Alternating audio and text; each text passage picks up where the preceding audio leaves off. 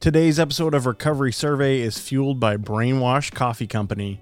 I'm sure you've heard that drug and alcohol use is on the rise, especially during the pandemic, and Brainwash Coffee Company is working to raise money and awareness to support people seeking help.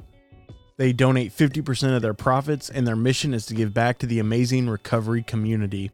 Their why is bold and their coffee is fresh, so if you want to sip on an amazing brew that warms your mind, body, and soul, then visit brainwashcoffeeco.com and use promo code RECOVERYSURVEY at checkout to get $5 off your first order.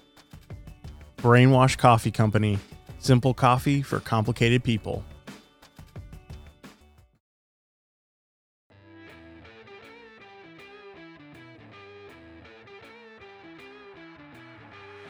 You're listening to Recovery Survey, the podcast that shatters stigmas around different types of addictions and takes a deep dive into spiritual principles.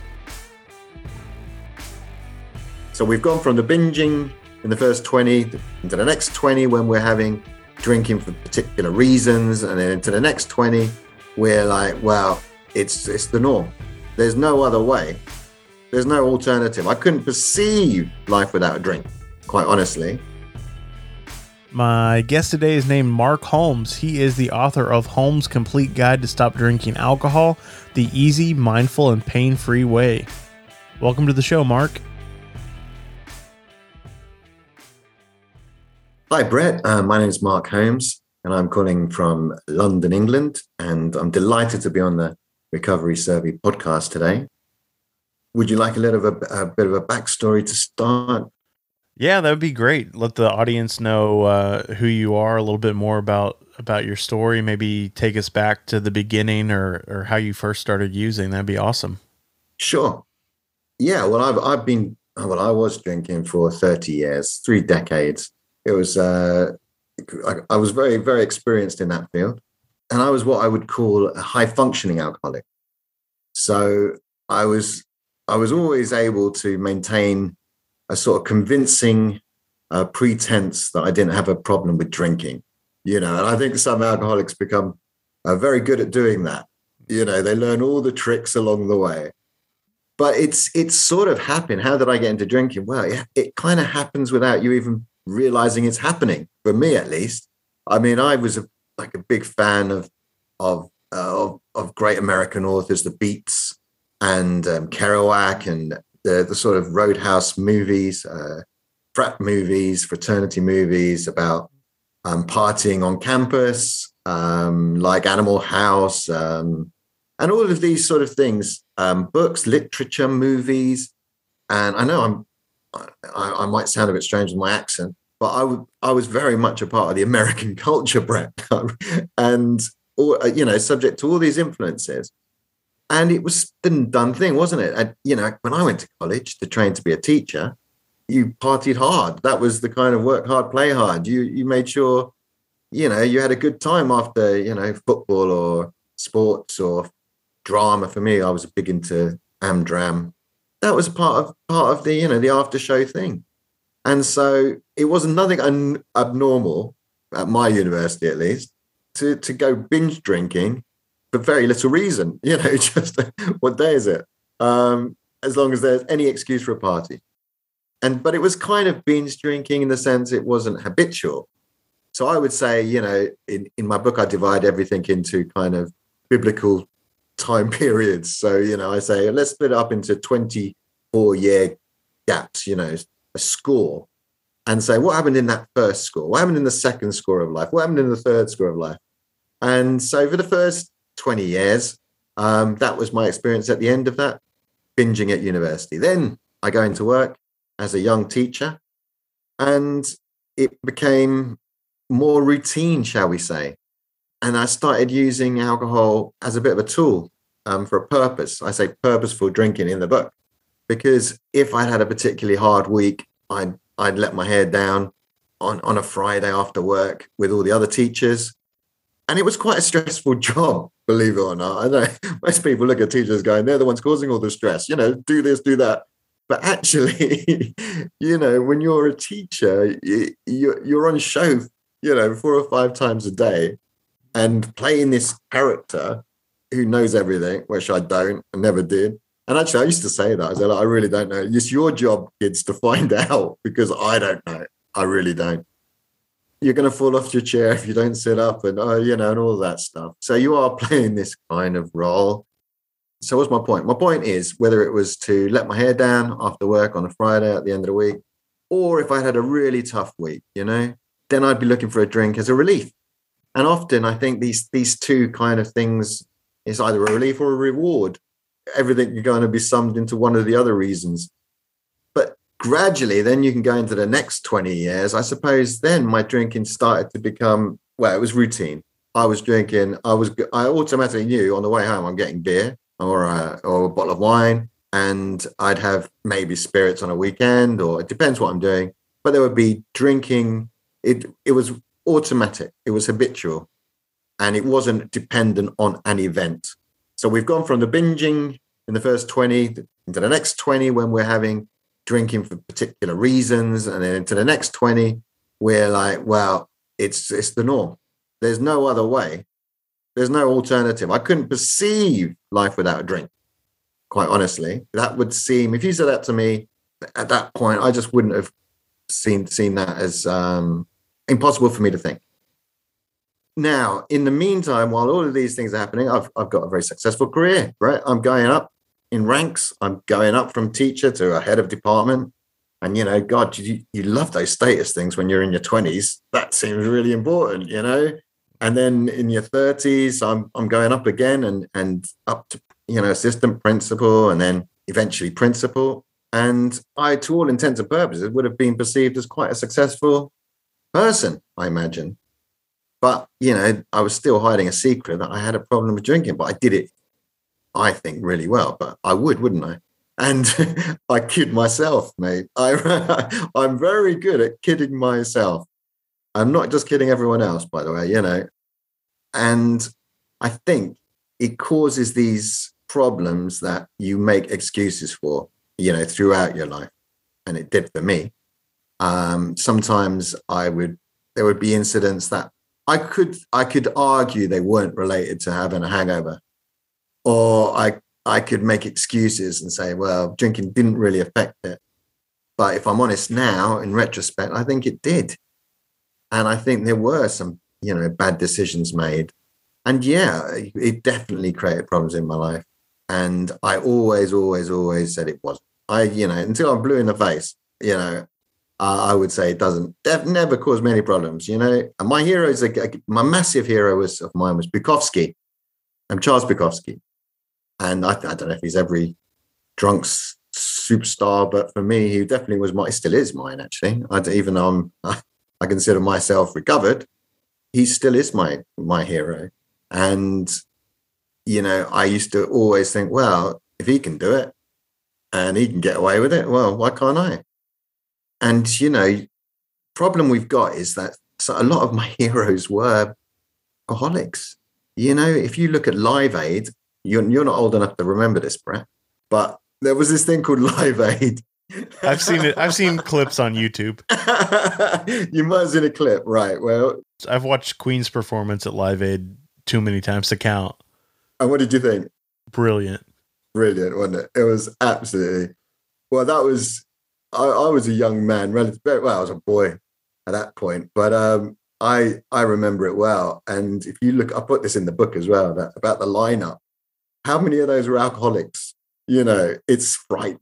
It is absolutely frightening. And the list of alcoholics, and I've got them all listed in my book, but it's like, it's like a recovery group on stage for the world's biggest event in live rock. And it wasn't perceived in the same way now. This was normal. This is the way that, these stars having alcohol issues was just accepted. You can name the big ones like Elton John, Billy Joel, etc., etc., etc. They're all saying now, yeah, we had that period in our lives, but it's not normal. We've got this wrong idea about alcohol. It's not normal, but I grew up thinking it was, and making excuses for it and trying to cope with it as a part of my life and not realizing that was wrong. That's a bit of a long answer, isn't it, Brett? I'm sorry about that. No, no, you're totally fine. And I love the point that you brought up about us being masters of self deception, because I know that I fell into that category where I would downplay the consequences of my use and, try to justify some of those things and try to, like you were talking about, shift the blame where it's not the drugs and the alcohol that are actually causing the problem. It's this whole list of things that I've come up with, and that's why my life is the way it is. It's not the substance's fault that all these things are happening, and just making those excuses so I can continue down that path. Yes, that's absolutely right. And the sad thing is, in teaching, if we're a good teacher, we have a rapport with the students, and we try and, encourage and think about where they're coming from and show compassion, because you need to have a mutual trusting relationship when you're learning. And that's really important. But sometimes what we forget is about having self-compassion and sort of loving kindness for ourselves. And I kind of, while I was sort of on the outside, very kind of assertive that alcohol was not a problem, and that, if there was any problems, then everyone else was to blame.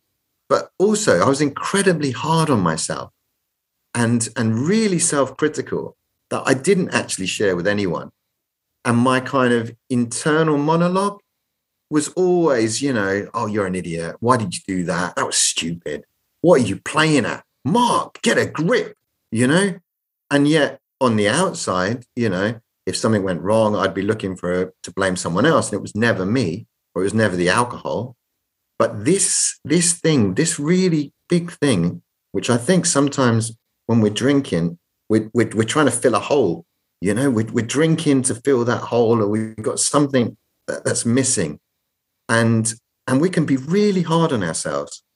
So if there's one thing I want to say to your listeners today, and that is try and find that love for yourself. Don't give up from a position of like, oh, I hate myself. Why did I do that? Don't go from a hate point of view. Try and go from a kind of meta or loving kindness point of view, because if you do it from sort of love for yourself, then it's going to be a lot more powerful, and it's going to be a lot more permanent. And anyone can give up beer for I quit beer for an hour, or I quit beer for a day. I'll drink again tomorrow, or a week, or a month, or a year. We can all do it for a short period of time, temporarily, and postpone. But when I did that, that was torture. That was like living torture. And, again, the internal monologue was full of hate. You idiot, why can't you just stop thinking about drinking? Why have you got that urge? What are you? Oh God, I need to have a drink now. No, don't have a drink. Why? You're useless. Come on, have some willpower and all of that kind of conversation. So I don't mean to get too emotional and scare everyone off your show, but it's that thinking, Brett, is that thinking when you're drinking is the wrong thing. Mm-hmm. Actually, the thinking is wronger. Which that word doesn't exist, but the thinking is wronger than the drinking, right? Yeah. It's the thinking that is where the fault lies. And if you can get a slight kind of spark of insight into that, there's a tiny chance that you might be different to that drinker, right? There's a tiny chance that you could possibly remember something before you started drinking, that little time, maybe when, I don't know, you were 6, that you didn't have a drink, or whatever age it was, where you weren't dependent. You weren't life or death if you had a drink or not. And I'm talking here to people, right, who have tried to quit and struggled. I'm talking to people that have quit and then, beating themselves up because they had, 90 days under their belt and they suddenly went back to it. I'm talking about people who can't do it for a week, who've tried to stop drinking for a week and then they're given up on day 5. And that was torture for them. I've been there, mate.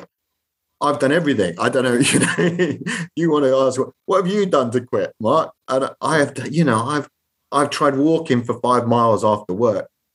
So I'm so exhausted. I can't lift a bottle or a glass. I've just got to crash. I have tried memorizing the Bible to try not to think about urges or cravings. I've been in tears, with urges and cravings, literally. So, if any of your listeners have gone through that kind of suffering torture of cravings and urges and frustration, I take my hat off to them, because that is, unfortunately, that's part of the process to getting better. And you've got to go through that until you realize, right, this, something will click. And you go, literally almost, and it will go, great, that's it. I've had enough of having enough. I'm fed up of being fed up. When you get to that point, you'll know it. I would say never just rush quitting. Never, I'm just, you go on Facebook groups, Brett, and I'm sure you know about them. There's many, and you see every day, back to day one, or, back to whatever after, or 5 days. I'm really happy because I've done 5 days. And I'm not knocking that, but people that keep on going back to day one without doing anything different, that's the key thing. You haven't done anything different. What makes you think just quitting again using willpower is going to work that time? If something keeps on happening in your life, like I'm driving a car, I keep on crashing the car, and that could be because I don't know how indicators work, or, I've got to work out what was the cause for the crash. And I've got to, if I don't figure that out, it's going to crash again. It's not rocket science, is it? I would say if you want to quit, and I definitely encourage it because it's the best thing you'll ever do in your life. It's the most noble pursuit there is. But if you want to quit, plan it. Do your homework. Do your reflections. Think about why it hasn't worked in the past. Get a good alcohol book and good quick lit, they call them, like mine. Is this a good time to plug it or not? Or is that bad? Yeah, I would love for you to talk about it. You've referenced it several times in the conversation. Yeah, I ended up after 30 years eventually finding a solution for me. And my solution to quit was involved, 2 things. For me, it wasn't the AA. Didn't work for me. I did try that, and I tried many, many different things. But in the end, the one that worked for me was something called CBT. And for your listeners who've never heard of that, it's cognitive behavioral therapy. And what this does is try to address the thinking, the wrong thinking, because the reason why you do something, you have a behavior, is because of some thought. So if you think about like a simple model, like an ABC, A would being the activating event and C being the consequence. So something could happen like a trigger, and the consequence could be I'll have a drink. So, okay, I have a row with my wife. A, that's the activating event. And then C, the consequence would be I have a drink to kind of calm down or chill out or whatever. But in between those 2 things, B is the belief system. So it's what you thought about the activating event that will influence the C, which is the consequence. So, something, you can have an argument with your wife or a disagreement. That could be the trigger. But then depending on how you view the other person or yourself, that could have a big influence. What are your beliefs on what the consequence will be on taking that drink or not? If your beliefs, we call these usually intermediate beliefs. So there's sort of 3 levels. You've got, first of all, you've got thoughts, your automatic thoughts. And if they're negative, we call them obviously negative automatic thoughts. And they are kind of automatic. They just happen straight away. So whenever you've got that argument happening, you're going to trigger some thinking. If it's negative or automatic thoughts, that could be a problem. Why would you have negative automatic thoughts? Because it could be based on your wrong intermediate beliefs. We call those dysfunctional intermediate beliefs, and they could be based on core beliefs. So this belief system will influence what the consequence will be. You've got to forgive me for kind of going slowly there and trying to break those terms down, but it's really important because that's basically what cognitive behavioral therapy is. It's saying, what are we doing about our belief systems? Where could that be going wrong to cause us to have this drink? And if we can work on that, then we won't have that consequence. Because often why we drink isn't about just picking up the bottle, there's often more to that. So the book, so I worked on this CBT. That was the thing that made sense to me anyway. I was like, yeah, God, now I see that. And that was like the light. That was one big thing. And the second thing was kind of researching different techniques to kind of control my emotions and manage how I felt, because often my feelings would be influencing why I was drinking. And if I was very upset, I'd be using alcohol to relieve that upset. But in fact, if I was very anxious or depressed, I was using alcohol. And I don't know if other people do. I'm sure other people do, actually. But in fact, the research shows that drinking causes anxiety. Some people use that term, hangxiety. Alcohol can cause that anxiety and depression that you're drinking to relieve, which is scary, because you're just digging, it's like digging its own hole deeper, isn't it? And so I was like looking at this going, oh my goodness. So this is a bigger, puzzle to solve, isn't it? It's bigger than I thought. It's not just about not picking up the drink in the first place, then you'll be fine. But all of these triggers that I'm having and all of these urges and cravings are related to something in my belief system. And unless I fix that, it doesn't matter how much willpower I use to not drink, I will be suffering this torture of cravings and urges, because I still think the solution is just in a bottle over there. And it never was and never is. And so you've got to think, you get your thinking right. So after studying that, the CBT helping me understand cognitions and their link to behavior, then I started looking at techniques to resolve my anxiety. And the one that I found that was the most profound was meditation. And in fact, I've been introduced to that, funnily enough, back when I was at school by a Catholic monk. Everyone thinks meditation, Buddhism. But in fact, there was a Catholic monk that taught me to meditate the first time.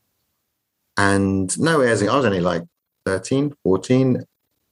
And when I was going to say there's no airs and graces, it was no special thing. It wasn't like suddenly, chanting and some mystical, magical happening. No, it wasn't like that at all. It was just purely a relaxation technique. And viewed in that light, we're not talking about trying to gain insight into the human condition. We're not talking about, levitation and, I don't know, voodoo chants, or people have got some very scary connotations of what meditation actually is, But I'm not talking about it like that. I'm just talking about it to just breathe and de-stress. That's all I'm talking about. That, for me, was the other key. Because unless I had control over my kind of breathing and my anxiety, I couldn't even begin to control my thoughts. My thoughts were racing out of control. So I had to get control of my body. I had to get control of my body, my mind, my thoughts, and my heart. And that was essential. So I couldn't quit drinking without considering these other two things. For me, the meditation as a very basic breathing exercise, which, by the way, if you try to find that on YouTube, I've just done it because there's a free book on my website with the best ways to meditate. And that's totally free, by the way. Anyone can get that. I do ask for a name and an email, but that's the price you have to pay. But it's free, right? But it's a name and an email is the cost. But that is really difficult. The most simple thing in the world, just breathing meditation, is incredibly difficult to find good advice on, really. And it's very simple. It's also, by the way, in my paid book. So eventually I trained to be a CBT therapist. I set up something called the Addiction Help Agency. And I wrote a book about how I quit. And in it, I explain how CBT works with simple exercises, step by step. And I also give simple instructions for meditation and secular and non-secular. So people can look, there's instructions from many sources. So I've got to say that I used primary academic sources. So there's over 300 academic references, but hopefully it doesn't read too much like a textbook, because I tried to write it like a Sherlock Holmes mystery, Sherlock Holmes, get it? Holmes, because the book, I'm Mark Holmes. So I was thinking Sherlock Holmes could be investigating the mystery of why anyone is crazy enough to be a drinker, and go exploring that and finding out the facts. So a little kind of detective novel style thing. So that's the background to Holmes's Complete Guide to Stop Drinking Alcohol. That's the long-winded title, but that was my book about how I quit, and quit permanently and also painlessly. So not having urges afterwards, not having cravings, not having to believe in a higher power. I do, by the way, Brett. I'm a firm believer in God from a Christian background, but I'm also a firm believer in many Buddhist practices and ideas as well, although that's not required in the book, because I felt it would be unfair, to have a method that was kind of limited or restricted just to one faith, if you like. Yeah, so that's a lot. That book, though, is the money paid one. There is a free book on my website, which is got loads of resources. That's totally free. But my Holmes's Complete Guide to Stop Drinking Alcohol, that one is, unfortunately, I've got to charge for that one. Awesome. Well, we're getting kind of towards the end of our time, so I'd love for you to tell the listeners a little bit more about the Addiction Help Agency, where they can find that, what kind of services you offer, and maybe also tell us where we can find your book. Brilliant. Oh, thanks, Brett. Yeah. So I'm founder and CEO of the Addiction Help Agency, and you can find that if you type in www.addictionhelp, one word, .agency, you'll find my website. And the services we offer there is I offer a 12-week alcohol cessation program.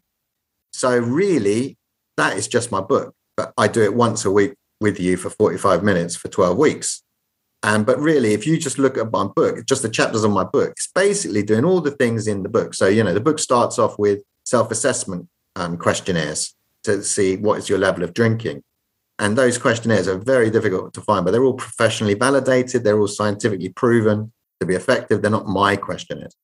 So they're medical questionnaires. So basically, the online program counseling is via Zoom. Like I said, 12 weeks, 45 minutes a session. And I do that in States and in the UK because I work over the 2 time zones. I work basically from 6 p.m. in the UK to 6 a.m. in the UK, and then fit appointments around that. So it tends to work for people in both countries. At the moment, cross fingers, that's all going well. And you can find more information on that on my website. And what else did I say? Oh, where you can find the book. The book, Holmes's Complete Guide to Stop Drinking Alcohol, the easy, mindful, and pain-free way. That's available on Amazon in paperback or Kindle. And and there's a free book. If you go to my website, you can get the free book. You give your name and address. And that's got the top 10 lists of best podcasts for drinking, stopping drinking, the top 10 quit lit books, the top 10 blogs for alcohol cessation, the top 10, and they're all ranked objectively, independently using SEMrush data. So it's not just what I think are the best of each thing. They're actually, my book is number 6, Brett. That's really bad, isn't it? But, but unfortunately, I'm not number 1. But not yet. Not yet. Yeah.